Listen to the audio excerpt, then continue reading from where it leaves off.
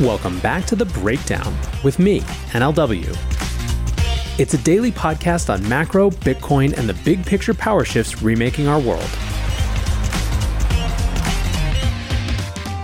What's going on, guys? It is Saturday, April 29th, and that means it's time for the weekly recap.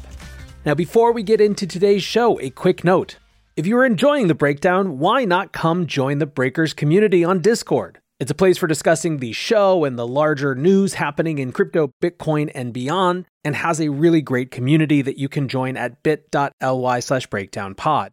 Also, if you are looking for even more breakdown, come check out the YouTube channel. I've been posting what I call breakdown bites, which are shorter, breaking sort of news stories that happen when it's important. And again, you can check that out in the link in the show notes.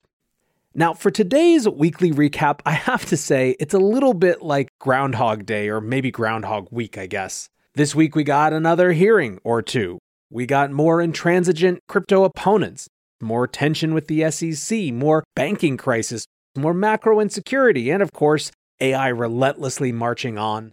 But where we're going to focus today is the regulatory battles that continue to define so much of this bear market. And let's start with another delightfully patronizing video from our Securities and Exchange Commission chair, Gary Gensler. On Thursday, Gensler tweeted, "Intermediaries for investment contracts are required to comply with securities law and register with the SEC. Instead, many crypto platforms are contending that their investment contracts are something else. The law cares about what something actually is, not what you call it." Now, the point of this video was that crypto platforms should register as securities exchanges. To make his point, he used a belittling analogy about evading leash laws by calling your dog a goldfish. Now, despite the absolutely cringe delivery, Gensler actually touches on the real fundamental issues that stem from the lack of regulatory clarity in the US. He says that without registration, crypto investors are denied the basic protections afforded in other US markets, which is true. He points out that without regulation, crypto custodians are not providing appropriate segregation of customer funds, and that bankruptcy courts are not able to separate out customer assets. He notes that many crypto exchanges have conflicts of interest with internal market makers. And to be clear, there are very few crypto firms that have chosen to remain in the US that would disagree with these points in their entirety. But the problem is the lack of ability to register under a clear set of rules. There is no disclosure regime that makes sense for crypto assets. And without clarity on the legal framework for crypto assets, there's no ability to register and continue to operate. The core of Gensler's argument, which has notably changed in recent months, is that Congress granted the SEC a broad scope to regulate all kinds of different investments, regardless of what they are called. This argument falls flat when applied to novel forms of investments that do not neatly fit the existing regulatory frameworks. As SEC Commissioner Hester Peirce pointed out in her most recent dissent, the regulator has not always been so reluctant to provide tailored legislation for novel asset classes. In 1998, for example, the SEC introduced rules around alternative asset systems to enable electronic trading. In 2011, the SEC provided tailored disclosure requirements for asset-backed securities, recognizing that existing disclosure regimes were not a good fit. There is no reason the SEC cannot take this approach with crypto exchanges and assets to enable financial innovation to continue in the US. Gensler closes his video with yet another call for crypto firms to come in and register, but Coinbase's chief legal officer Paul Grewal explained just how unproductive that suggestion is. He said, "To be clear, we would like to be able to register, but it is not simply a matter of going to the website and downloading a form, as has been suggested. Because it can't be done, it is disingenuous to suggest otherwise." Understandably, crypto Twitter was just incensed again at this video. Nick Carter writes, "Stop commissioning cringy video content on Fiverr." Richard Trixon says, "Gary still insists on talking to everyone like they're in kindergarten. It's not productive, hypocritical, and highly condescending." But my favorite quote came from crypto lawyer Preston Byrne, who writes, quoting and mocking the piece, "In many places, we have leash laws. Let's say you're walking your dog without a leash. A cop sees you, ignores it for 10 years, then one day barges into your bedroom at 4 a.m. without a warrant, shoots the dog, and gives you a ticket. This is just like our securities market." Now compare this video from Gensler with another video that came out from Coinbase. Columbia Business School adjunct professor Omid Malikan said, "One of these is made by people who want America to lead and succeed. The other, not so much." Yes, Coinbase has responded to the SEC's Wells notice informing them of incoming enforcement action in a dramatic public fashion. On Thursday, Coinbase released a video putting forward their position on SEC crypto enforcement alongside a 73-page written response. Coinbase CEO Brian Armstrong opened the video by explaining why Coinbase decided to headquarter in the US.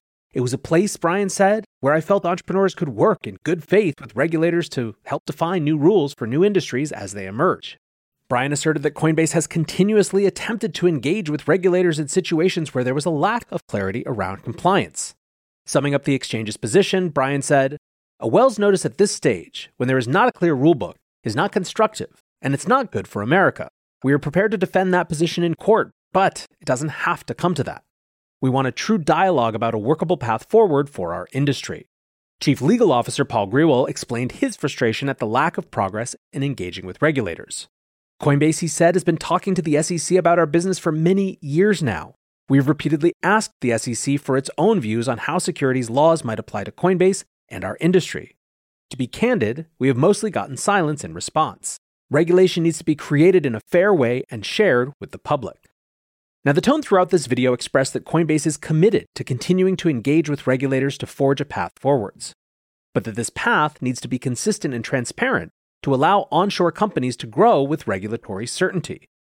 Grewal called the Wells notice broad yet fundamentally vague and added that, quote, "We still do not know exactly what it is we do that is of concern to the SEC. Coinbase views litigation as a last resort," with Grewal suggesting, quote, "We are on the brink of a fight that doesn't need to happen and frankly shouldn't happen, at a time when we could be working together to provide clarity and stability to an important new industry for consumers and investors, not to mention the U.S. economy as a whole. We are instead gearing up for litigation." He described the lose-lose scenario of litigation for the SEC and the industry. Coinbase does not want to litigate against the SEC, and the SEC should not want to litigate this case either. Litigation will put the SEC's own actions on trial, erode public trust in the SEC's mission, undermine any incentive for market participants to engage with the SEC, and put at risk broad aspects of the SEC's enforcement program. Grewal said that Coinbase is open to a wide range of solutions to the issue, including registering as a securities exchange and delisting assets that the SEC formally identifies as unregistered securities. But he noted that currently, that pathway has been closed off, stating that progress in that direction, quote, "must be rooted in a fair and proper application of securities laws, and there must be an actual path to register which does not exist today." Grewal closed by confirming that, quote, "Coinbase will defend itself vigorously in litigation if it comes to that, but it doesn't have to come to that." Now, Coinbase's written filing, drafted by law firm Sullivan & Cromwell, delivered a blunt assessment of the SEC's chances in litigation. The Commission's case against Coinbase, they write, will fail as a matter of fact and law. This filing spelled out in chapter and verse the deficiencies in the assumed case which would be made by the SEC, and noted that crypto cases against major firms have so far been a resource-intensive quagmire. It cited the Ripple case, which has been running for years in an attempt to define a single token as a security. Now, obviously, much of crypto agrees with Coinbase. Cyrus EVM writes, "This presentation tells a compelling story with the right tone. Coinbase was founded in America to cement the United States as a finance and technology hub with strong rule of law and reasonable regulators. It's time for the SEC to work constructively with the crypto industry." Attorney Jeremy Hogan writes, "There's just no way to reconcile allowing Coinbase to sell shares of stock to the public and then turn around 2 years later and say the sales are all unlawful. That's not investor protection, it's a regulatory rug pull." Indeed, some legal minds are pointing out just how insane the SEC's entire approach here is. Banking and fintech lawyer Bradford Hardin says, "This whole thing is such a wreck. The Commission let this industry develop openly and with full transparency about the core functionalities. Let the biggest player go public while holding no relevant federal permissions but listing hundreds of assets, and now has announced after 10 plus years that all of it has always been illegal even though there's been no change in law or regulation? Is there any precedent for something like that?" NFT collector JWPE writes, "We will look back on this one day with a sense of shock and perhaps even indignation at how certain regulators thought that they could bend the law to their will." Mike Townsend writes, "Coinbase is the David fighting Goliath, but it doesn't have to be a fight. SEC regulators are not serving the American people. They are blocking financial innovation." Now, there's also a lot of chatter about whether Coinbase is going public with this sort of thing was or wasn't a smart strategy, but frankly, how much worse could it be for them? The SEC has issued them a Wells notice but said nothing about what they're actually doing wrong, and I don't think that Sullivan and Cromwell are just blowing smoke. I think that they believe that the SEC would have a very difficult time in litigation. Since the SEC is playing political games, why not engage on that political front? I support it. Maybe it gets them to the table. Probably not, but we've got enough court cases to deal with right now anyways. Speaking of legislation and rules and lawyers, are we seeing any progress on the actual legislative front? As you know, we had 2 hearings last week that related to crypto, and this week, actually, we had 2 hearings as well, although with much less fanfare. Congress held 2 simultaneous hearings, in fact, to discuss the gaps in the digital asset market infrastructure. The House Financial Services Committee, which oversees the SEC, and the Senate Agricultural Committee, which oversees the CFTC, heard testimony discussing the issues that would need to be addressed in any comprehensive crypto legislation. The witnesses covered a wide range of views, with several industry figures, as well as staple anti-crypto witness Professor Hillary Allen. You will remember that Hillary Allen is the one who wrote The Case for Banning Crypto in Foreign Affairs recently. And again, if you needed more proof that her opinion is taken seriously on Washington, here she is yet again as a congressional witness.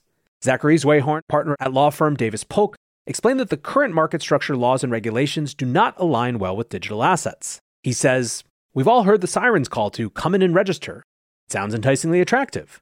But this is an oversimplification that conflates registration, which may be theoretically possible, with compliance, which is not." Allen retorted that, quote, "This is a misdirection. It is entirely possible for a blockchain-based technology business to comply with existing investor protection and financial stability regulation." While much of each of the hearings was a rehashing of old arguments, one point that rang clear was just how firm the Democrats' position on not allowing any regulation to move forward has become. In her opening statement, House Financial Services Ranking Member Maxine Waters said, quote, "We do not need an entirely new and special framework for crypto. We already have one. Rather, crypto firms like other tech companies before them must recognize that they are not exceptional. They need to comply with the laws of the land." Following the hearings, House Financial Services Democrats tweeted out the statement that, quote, "We are open to legislating to close specific gaps in the securities market infrastructure, but neither the Biden administration, investors, the SEC, nor other financial regulators have called on Congress to pursue new legal frameworks for the crypto industry." This is genuinely teeth-gnashingly disingenuous. Preston Bernaghan writes, "Investors are literally screaming for Congress to create a legal pathway for tokens, and have been for years." Austin Campbell writes, "If I were a foreign jurisdiction, I would read this as an open invitation to take jobs, economic activity, and future control of the financial system away from the United States." Also, the president's working group itself did, in fact, call for legislation on stablecoins. One bright spot, I guess, came from New York Democrat Richie Torres, who continued his streak of rational commentary, saying, quote, "There's nothing unprecedented about the notion of tailoring rules.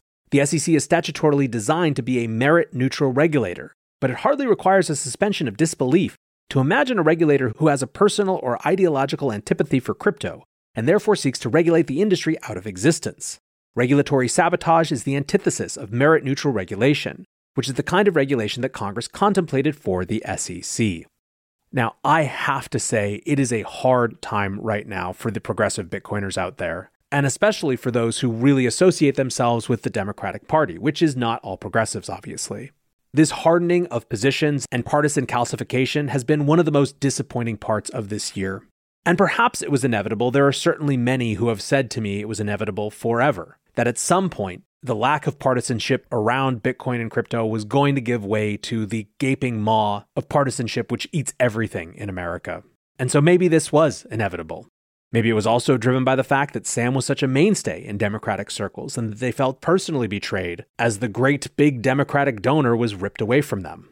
This is, of course, all speculation, but whatever the case, the positions have hardened.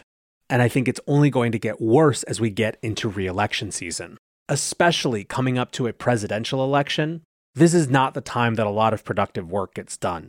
The Democrats clearly think it's good politics to lump crypto in with all of tech that they believe that people dislike. And even if they're not going to make it a mainstay of their platform, they believe that their antipathy would be better than actual cooperation and a good faith attempt to get something done.